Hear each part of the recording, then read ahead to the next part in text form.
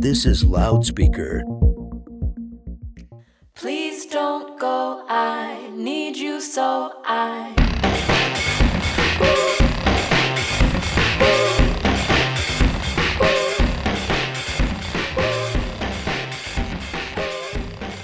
Hello, everyone, and welcome to Feminist Hot Dog, the podcast about finding joy through feminism and living your best feminist life.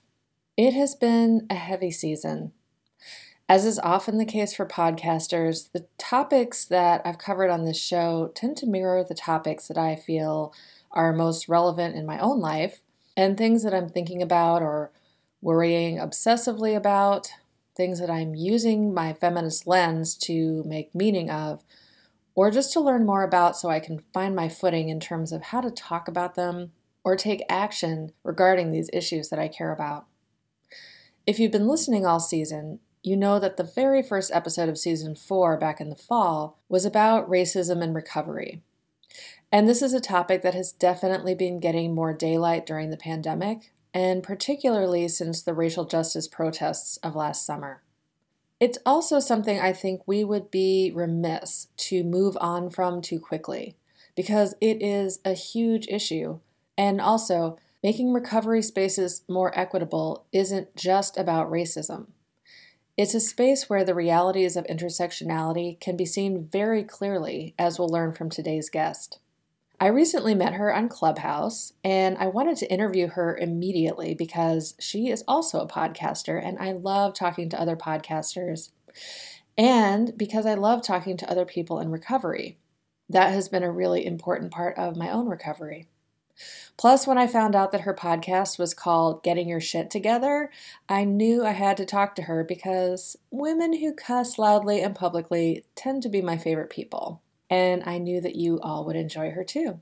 So please enjoy my conversation with Cynthia Wright.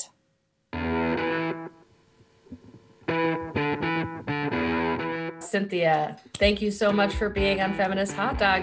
You are my first Clubhouse to Instagram to podcast friend. I have only been on Clubhouse for a very short amount of time, but I'm so delighted that we were able to make this happen. I'm delighted too, and that's awesome. I'm glad I'm your first Clubhouse to Instagram to podcast friend.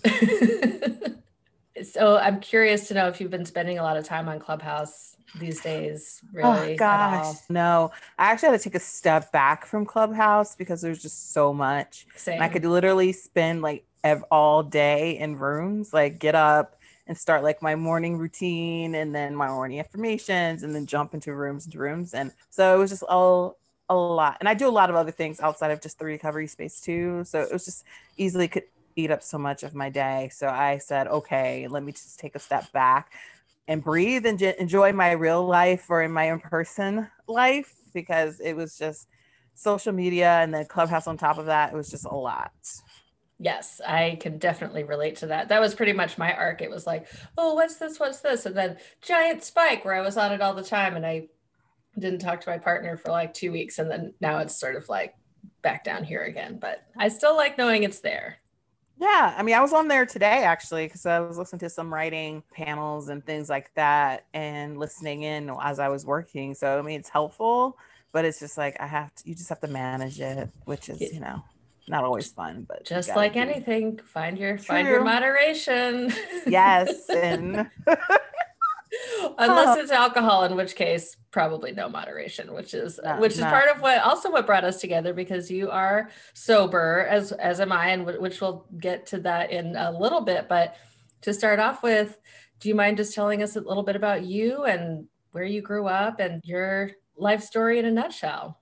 Well, Cynthia. I was saying like I'm Cynthia, but you already said my name. But I'm a military brat. I'm queer. I was born in Georgia, so I'm like a Southern peach, a Southern baby, but grew up all over. My dad was in the military. I lived all up and down the East Coast, a little stint in the Central Time Zone, spent some time in Germany as well. So I love anything around new or different and different people, different experiences. Like I've always been into that since I was younger. My dad got off the military in Maryland, so I kind of grew up there for the most part, stayed through undergrad, and decided I hated Maryland from the moment I got there, and I wanted to come to New York, but my dad convinced me to try a smallish town. So I went to Atlanta and stayed there for 5 years and should have left after 2. But then I decided to be impulsive and I sold everything within a month and moved to New York. So I didn't know anybody, didn't really have much money. I was like, well, I'm going to have to make it happen. And I've been here, I guess, going on 10 years. Wow. So yeah, I've been here for a bit. Sounds like you're making it happen. 10 years. Yes, I made it happen. As long as I've been in one place. So that's about like when it comes to just like where I've been. I work full time. I work in advertising. I live in Brooklyn, New York with my partner, and I have a dog now, and I'm a writer. So I also do writing on the side. So that kind of led me down this foray into like everything creative and expression. I do photography and everything. And I was always kind of burning the candle at both ends, and I still kind of do. I'm not going to lie. I'm just a very naturally curious person, and I like to enjoy life now, really enjoy it instead of just like, coding my way through it with whatever I was using at the time. But I also got wrapped into like this, like I'm impulsive, which hence like me moving to New York the way that I did. I can't moderate, hence when we were talking about the clubhouse and everything like that. And I had a lot of things that I was running from my entire life, which is probably why I never settled in a place for too long, why I was always itching to not really lay down roots. I was kind of just like moving from place to place, and I was thinking about my next step, which kind of led me into like my addiction, a lot of it. I don't know if some people don't agree with addictive personalities, and some people do, but I consider myself that I have one, and I've had one probably since I can remember. I've always been trying to alter my reality in some kind of way. Like I love creativity, and I would always find my worlds and world building and things that I used to do, like wrapping myself up in all these other types of things. But there's also a darker side when it came to like my weight. And so I had like an eating disorder when I was like in 4th grade. I struggled with that off and on. I mean, and I'm not going to even say like I've ever truly, even now, say like I'm cured from it. I don't really think that is something. It's just something that I learned to be realistic about and be accountable for.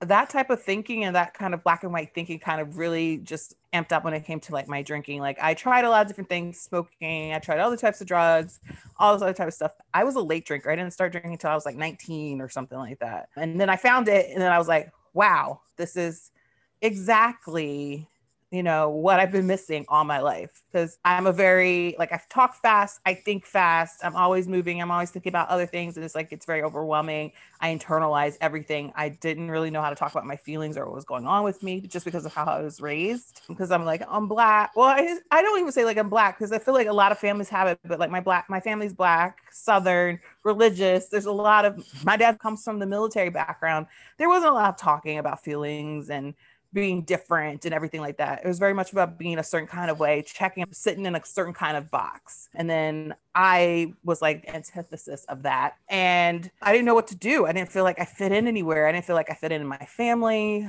I thought I was adopted for a while. So even though I look exactly like my dad and my mom, so I was not being realistic about anything. Maybe some wishful thinking there. That wishful thinking, perhaps, even though I love my dad, love my brother and everything now. But so when I got my mitts or got my hooks into alcohol, I was like, man, this is like the first time that my mind slowed down. I wasn't so self-conscious. I didn't feel like I was clawing out of my skin. I could take the joke. I could be that funny person. I could be what I thought was myself, like truly myself. And I kind of leaned on it for like years and years and years. And looking back on it now, I kind of took jobs and took things where alcohol wasn't like necessarily a big like whoa taboo. I just thought I was going through like creative like careers and things like that. And then looking back, it's like, okay, Cynthia, let's just be honest about all this stuff. There's a hidden type of motive, even though if you would like to act like it wasn't something there. So I was going through that. I moved a lot around. I moved from Atlanta to New York. I was engaged and that broke up. So I realized about myself that I've gone through these periods of running from things. Like I was a big runner, and I always thought that I was a person that stayed. I would stay and fight for the relationship, stay and fight for the job, stay and fight for the friendship.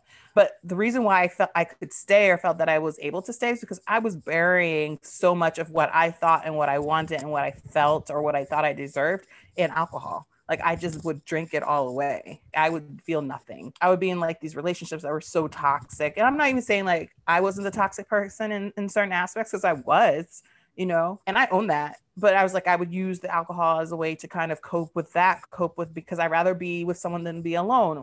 Or I thought that's what I deserved. Or I thought that's what all relationships were like, because my parents' one was all jacked up, So I would just keep drinking and drinking and drinking. And then I worked in these industries where drinking was just normal. You could, like in advertising, for example, I've been in that one the longest. Drinking is very normalized here. You could drink at your desk. You could have alcohol at your desk.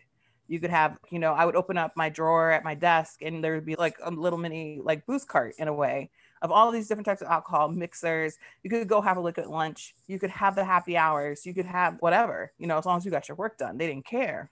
And so I took things like that and I worked really hard, and I would just keep drinking and keep drinking and keep drinking and keep drinking and keep drinking. It became like my life. Like basically I would work and then I would go and get drunk every day. And at first I was like, well, I'm out and I'm being social, so that's fine. And then I would start drinking by myself, and I would drink all weekend. And then you wouldn't see me until like Monday. And that's me going to work and I'm hungover, and I would drink during lunch. So it was like, it was like this whole cycle. And I just realized that it all came to head because it's like, I was going through stuff with a relationship. I was going through stuff with like my own personal health. And then my doctor was like, what the heck are you doing? Well, she said it in a different way, but she was basically saying like, you need to get your act together. And then you need to learn to be accountable to yourself. And like, since you can't be accountable to yourself, you're going to be accountable to me. And I was like, okay. I didn't really buy into that at first because I was like, whatever. Do you think she could tell just from examining you, or were you talking to her about what you were doing? She's like one of these people that she's like a dope doctor. Like I like her. I still go to her, and she just says it like it is. And I appreciate people that will say it like it is. Like I don't have to guess. It's like, even if I don't want to hear it and I'm like, oh, like F you type of thing. Like I respect you for at least saying your truth and speaking it and owning it and stuff like that. So I would talk to her about what I was doing. And even though I had a therapist at the time and she would be like, you need to really talk about your alcohol. And I'm like, I'm fine. I would push it off with her, because I was like, whatever, this is what you're here to do. Talk to me about things. But I really just want to like complain about work. That's all I really want to do here. I don't want to talk about anything else about me. And then the doctor, then that came on right on the heels of me going to a Christmas party and like showing out like nobody's business, making out with people, falling down, destroying things, blanking out, because I decided to drink like 2 bottles of wine and then go to a party and start drinking like tequila, there. And I just remember waking up. I had like I don't know if what I can and cannot say on your show, but So you can say whatever you want.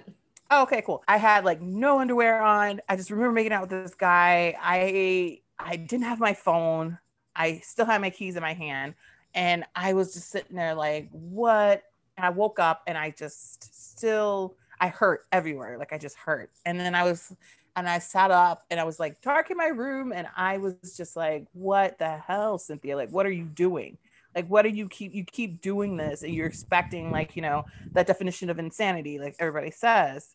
And I was like, and it just sat there in the darkness. And I was like, this is where you are again. You keep going lower and lower and lower and lower. And it's either like you either have to come to terms with the fact that if you don't change now, you never will, and be okay with going down that path and that you're just going to be a shit show, or you're going to have to stop because you're not happy. Like, and I was talking to myself, right? Which I never did at the time. I never talked to myself like in any kind of way like that. And then I said something, and I always tell people like something came over me. I don't know what it was, but I just said like, I have to learn to love myself, even though I don't know how. Like I just kept saying that to myself like over and over, and I was crying and I was just going through all this stuff until I went back to sleep. Like I just was so tired. Then I went back to sleep. And then the next day, I was like, I'm done. Like I have to do something and really try something different than I've currently been doing, because it's not getting me any type of result. I'm still miserable. I'm still not feeling fulfilled. I still don't know who I am. So I decided to actually do like a sober January and see how my body felt, which I didn't like to be like that cliche, but I was like, I'm going to do it. And it'll be the easiest way for me to do it without a lot of people asking me a lot of questions. So I started there and then knew I was going to go past it, but I didn't put a limit on myself because I didn't want to obsess about it. And then I just kind of just went on from there. And it wasn't my first sober January. I did one before, and that was like the longest month of my life. And like as soon as the first hit, I like broke it and went crazy, and then ended up exactly where I was, like a year or two later. And then this time I was like, you know what? I'm not going to focus on the days. I'm going to focus on trying just different things and different things that were foreign to me and get my mind out of the pattern of fixating on the date and that I have to get to this date. And then that means that I'm a success. So yeah, it was a whole new world and my life changed a lot just based off, even within the 31 days, like, it was like, it's a drop in a bucket, really. I mean, I'm like, what, over 2 years in, I'm like, still this drop in a bucket, but I just learned so much about myself and what I was capable of, or I started to learn that about myself, I should say. So I love that phrase that came to you. I have to learn to love myself, even though I don't know how. Some people would say God, some people would say your higher self. Like there's so many different ways that you could characterize that message. What are some of the things that you've done to facilitate that learning for yourself in the 2 years since you quit drinking? Gosh, well, I took therapy seriously. I was one of those people that just went because I thought that's at your age, that's what you do. You're as a responsible adult that you go to therapy. But I was just going and not really addressing a lot of the trauma or a lot of my stuff underneath. I would just talk about work and how I was mad about so-and-so at work. But anything involving like my parents or how I was raised, I'd be like, nope, we're not doing that. Or I would deflect, So I said I was going to commit to really going to therapy. I decided in January that I didn't want any distractions when it came to like romance or anything. So I took myself off the dating market because I was like, I'm just totally going to go at this alone. I have my friends, but and even then I was like, I need to spend time with me. I just really need to spend time with me outside of my friends, outside of my romantic relationships. I just have to take a step back and figure out me because I realized going into it that I didn't know who I was. I mean, I was in my 30s, late 30s, really. And I didn't have no idea, no clue what I wanted, no clue what I thought I deserved, no clue about where my goals or my dreams or ambitions are. Like I had nothing, I was like an empty shell. And I was like, well, you know what? It's my time to figure that out. So like I said, I took the 31 days and I did a lot of new things. Like I went to the gym, of course, but I also did a lot of writing and a lot of reading and doing like the freehand journaling, doing like my creative writing because I was blocked for such a long time there. But I read a lot of books about like self-compassion. And I read a great book about self-compassion that I always talk about, and I gifted it by Kristen Neff, like saved my life really, and gave me a whole new toolkit to really be able to understand myself and how I relate to other people and how they relate to me and how I talk to myself and how that impacts like my relationships across the board. So that helps me a lot. I read like The Body Keeps the Score. I mean, I read a lot of things that's just about like trauma, and it wasn't pleasant reading all the time, but I read those books and I did the exercises and I put pen to paper. I didn't type it out and I just committed to it. Like, I think a lot of it was just me truly committing and just saying, I'm going to try different things that would make me uncomfortable, that would make me roll my eyes, that make me be like, forget all this, I'm leaving, you don't know me, I'm fine, like all this stuff that would automatically put me on the defense. I said, you know what, I'm going to embrace it and just see. And even if I come out the other side and be like, you know what, that still wasn't for me, but at least I could say I tried it instead of just automatically throwing up the wall and just going on. I was very honest about like I had my two best friends. I told them what was up so they knew what was going on with me, but I kept, I just put in the work.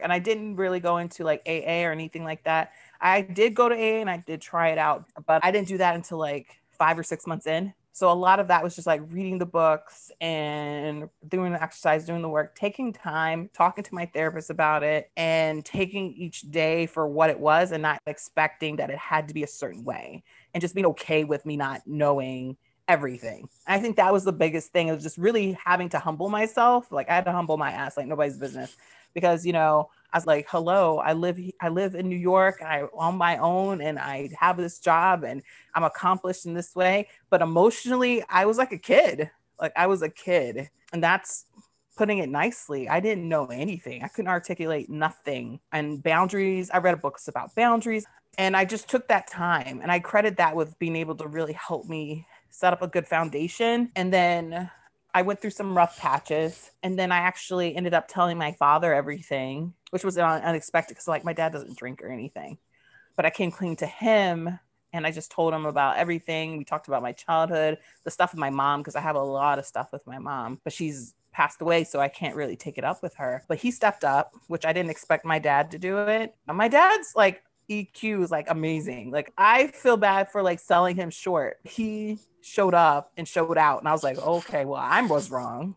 I was wrong. But that helped our relationship, you know, and he's been very supportive. My brother is very supportive. And another thing I started to do was the podcast. You know, I started the podcast in August of that year just to get stuff out of my own head. I would go to meetings, and like in Brooklyn, they're fairly diverse depending on where you go. But then I would be just scrolling through like Instagram or looking at articles, and I would see people that didn't really look like me. And I would just be like, okay, well, why can't we talk about it within the Black community? I know it exists. I know other people like me out there. You know, I know people in my family, but it's like this stigma. So I was like, you know what? I'm going to do something that is so against everything I stand for, because I'm so private. I'm just going to put it out there. I'm just going to put all my shit, messiness out there and get it out of my head. And even if I connect to one person, that's cool. You know, I just want someone else to not feel like they're going through it alone and they have to have it all together and packaged. Because another thing that I kind of buck up against is like this need on social media for everything to look perfect all the time. Mm-hmm. And I'm like, that's not life, yo. Like, that's not it. Like, sometimes it lines up perfectly. I'll, you know, celebrate that. I get it. Love it. But most of the time it's not. And I like cater to that. Like the messiness, the like, you don't know what the hell's going on. I'm that person. And I just wanted to be honest about it and talk about it and give another perspective to what it means to be in recovery.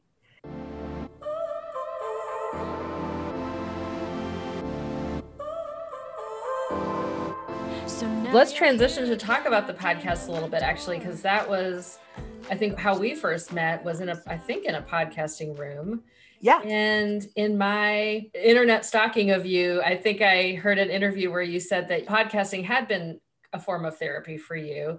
So can you talk a little bit more about that and just give us the elevator pitch about getting your shit together? And well, you've already covered why you started it, but how has that experience changed you in your journey? Yeah, it's definitely been a form of therapy. I think it's helped me in more ways than I could ever quantify or explain. And it was something that I think, because it was unexpected, I think it's helped me connect with a lot of people that felt similarly to me, you know, and it has nothing to do with them, whether they look like me or not. You know, I've had a lot of people just from like all over the world, surprisingly, which I'm like, yo, you're listening to me all the way over in like Thailand. That's awesome. You know, I don't know how you found me, but that's what's up. You know, how are you?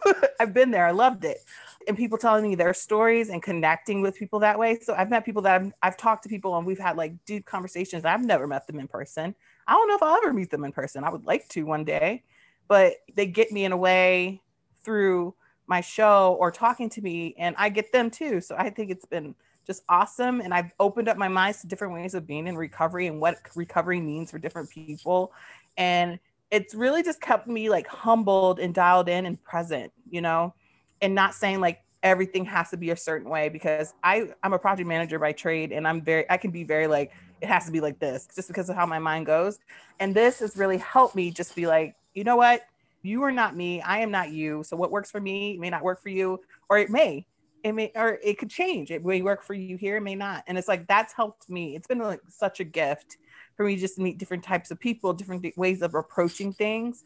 I've learned as much from other people that have been on my show than anything. And I think I do it just because of for that. Like I've never thought about like, oh, this thing's going to get big or where's the next step. That's never been my plan. It's just been so helpful and beneficial for me to tap in and connect with people in a way that's kind of not about feeling guilty or shameful, even if that's where we may come into recovery or anything like that feeling, but just being honest about where we are, whether it's a great place or whether it's a very like shitty, messy place, you know? And I think people that tell me they listen to the show, like I get this a lot, which is so interesting. It's a big compliment to me. Like I love it, but it's like, I feel, don't be weird by this, but I know I've never met you and I probably never will meet you, but it feels like I've known you forever. And you say so many things that I understand and I totally get where you're coming from. And thank you. And I'm like, and that to me is like what makes it worth it,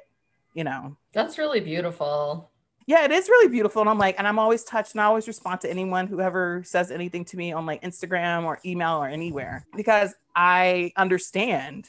And if you get what I'm saying, then we're on the same page. Like I'm in there with you. And that's what I always say to people. Like I'm in there with you. Like it's not me, like I'm up here and you're over here somewhere. Like I'm going through it with you too, you know? So I always just want to aim for people not feeling so alone. Well, if Feminist Hot Dog listeners wanted to check out the show, are there specific episodes you would direct them to as kind of good on-ramps for getting your shit together? I mean, if you want to know me, I say listen to the intro because that's just me being quirky. But I would say one of my favorite episodes is, I have a couple, but I have one about self-compassion, which is a good one. I talk about, and then another one, I talk about the differences between guilt and shame and how they showed up for me. And I also talk about self-disrespect and how I learned that that's what I was doing and how I kind of keep myself in check about that. And since I guess the summer, we're going to spring and summer now, I have one about like sober summers and stuff like that. And like things that I did during my first summer when I was sober, what helped me. And which I think I've been telling people to listen to more because of the new normal and things are opening up now for the people that have been sober, got sober during quarantine. Like, you know, it helped me a lot to kind of keep myself in check during my first year. People who got sober during quarantine are like superhuman as far as I'm concerned. I do not know how they did that, but I'm so impressed. Me too. But I was sitting there thinking like, man, could I do that? Because I feel like, thank goodness that I got sober beforehand, because if I didn't, it would have been a entirely different look for me last year. Yeah, man, those people are made out of strong stuff. So just pulling the lens back a little bit, this show is very grounded in feminism and social justice topics. And I'm interested to hear from you what you think people should know about the intersectionality of being a Black, queer, sober woman and how those identities kind of set your experience apart from someone who might share one or two, but not all of those identities. Yeah, that's a great question. I think I noticed stuff like that when it came to meetings, when I was doing a lot of the 12-step meetings and things like that. Because when I first went in, I would go to like predominantly white ones because those are the ones that were near my job, because I work in Midtown, or I worked in Midtown at the time. And I would just feel like so out of place. Like, okay, well, this feels weird. And you're supposed to like bare your soul and talk about what's going on with you and blah, blah, blah. And it was kind of hard for me to do that when I just like, what if I said something around like, well, you know, something with someone I was working with and they would identify more with them than me. And it was like this whole, like I would kind of go into my head and I just didn't feel like I could just feel safe and put it all out there. And then, but on the flip side, I would go to like the predominantly Black ones or diverse ones in Brooklyn. And then I didn't feel like I could fit in there because of like being queer or the fact that a lot of them seem more traditional to me. They were like older, like stuff like, you know, men do this, women do this, and you should go to a women's meeting and talk about this. But I'm like, well, what if I don't want to? What if I want to talk about it here? Because I can't go to a women's meeting. You know, it's like stuff like that. And then not feeling like I could safely be like, well, with my partner or whomever, and like say like he or she, depending on who I was with, you know, like I didn't feel like I could just be fully authentically myself. I felt like I always had to like sacrifice a part of myself. And I think for me, when I got sober and I started dialing into me, like I didn't want to apologize for anything that made up like me. Yes, I swear. Okay. You don't have to, but I do. And I'm queer and I want to talk about it. And when it comes to like my partner and the rights and everything that we go through, and I don't want it to be like, well, that's not what we do, or take it to a women's meeting. And it's like, I didn't want any of that. So much of my life, I had to play in these boxes for people, for them to feel comfortable, for them to be like, okay, I can accept you. But they weren't really accepting me. They were accepting this idea of me that fit in this box. And then for me, I was like, fuck that. I wanted to be me, authentically me. And it's like, I'm not hurting anybody. Like, I'm not here. I'm just wanting to be myself. And I should be able to feel safe in that, especially when I'm trying to talk about something so personal to me. We should relate on the, like, what I'm trying to talk about, like the issue, because we all have this problem, or not even problem, but we all are going through the same type of journey based off this, but you're so hung up on the particulars, which has nothing to do with you. So it was hard for me to feel like I could commit to it like 100% because of that. So now I don't really subscribe to like a 12-step model or anything, but I still go to groups and still go to meetings of different things. But that's just because I need to feel like 100% safe across the board, not in just certain parts of my identity.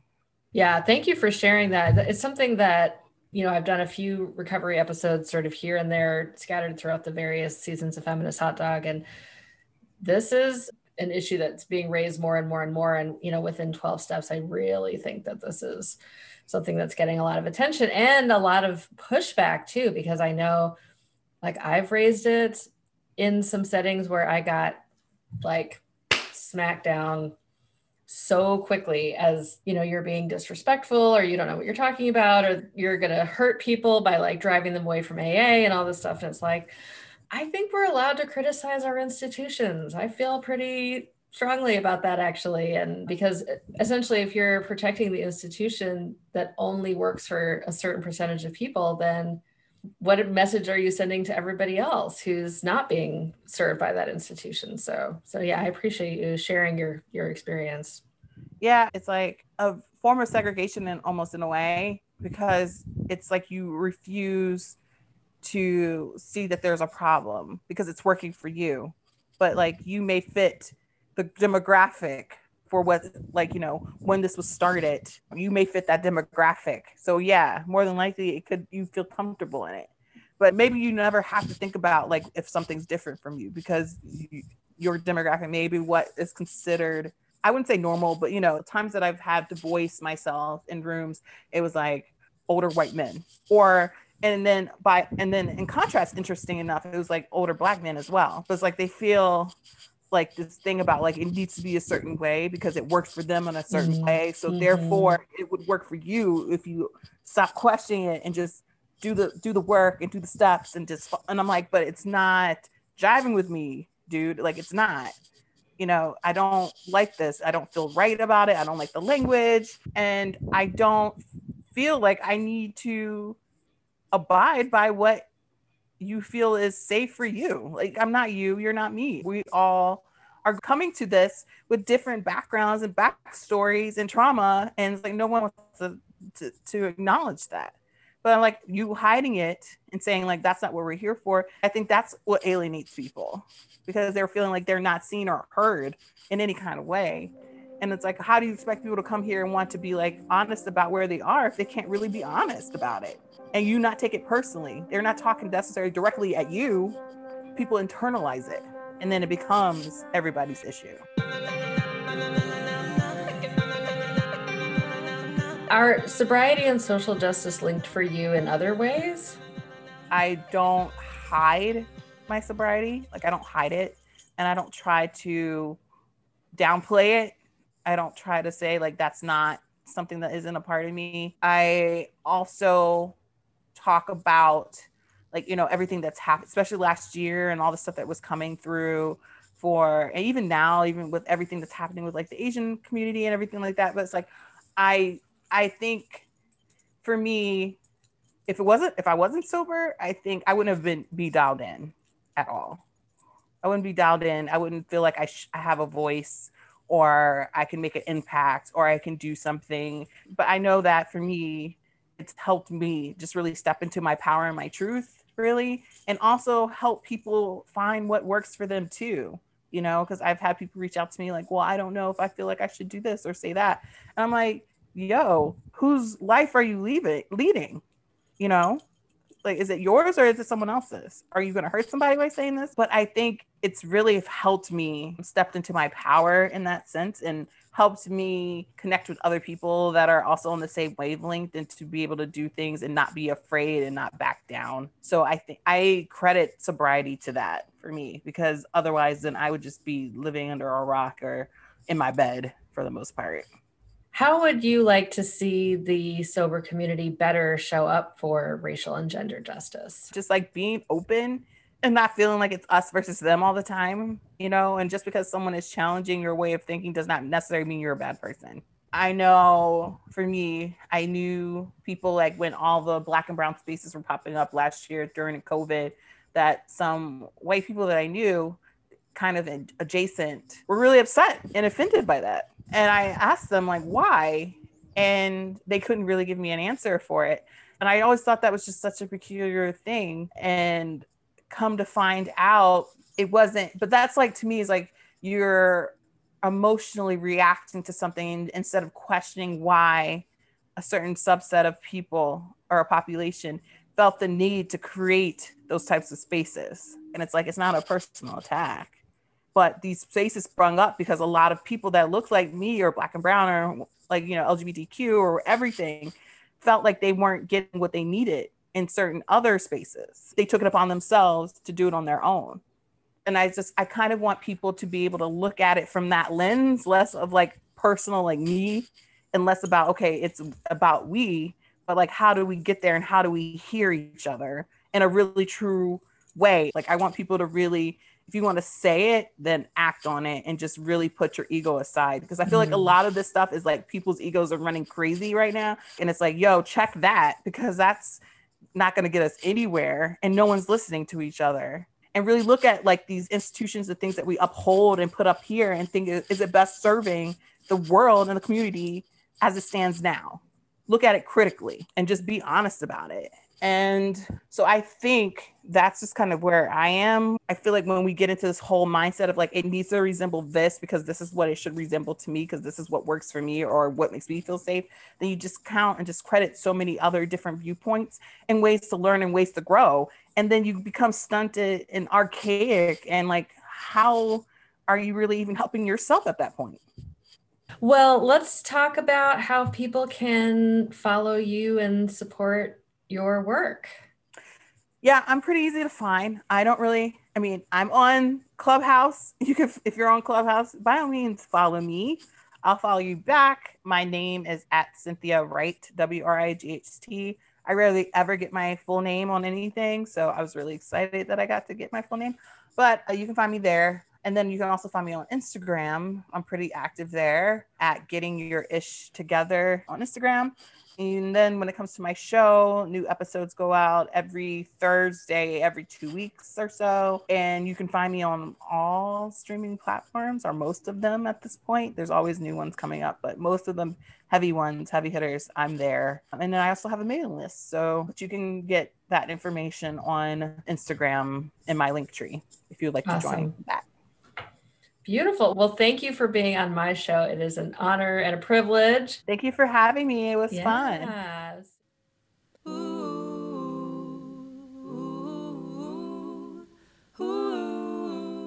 Cynthia, thank you so much for being on the show and telling us your story and about your podcast, and just for sharing so much of yourself with the world right now. The connections and insights you offer through your show are such a necessary gift.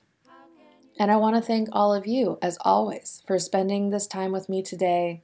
It is an honor and a privilege to be invited into your ears, and I'm so grateful to you for listening, following, rating, reviewing, and spreading the word about Feminist Hot Dog. Our theme music is by Ava Luna and Loyalty Freak Music. As always, listeners, I hope you will love yourself and love your buns until we meet again. Goodbye.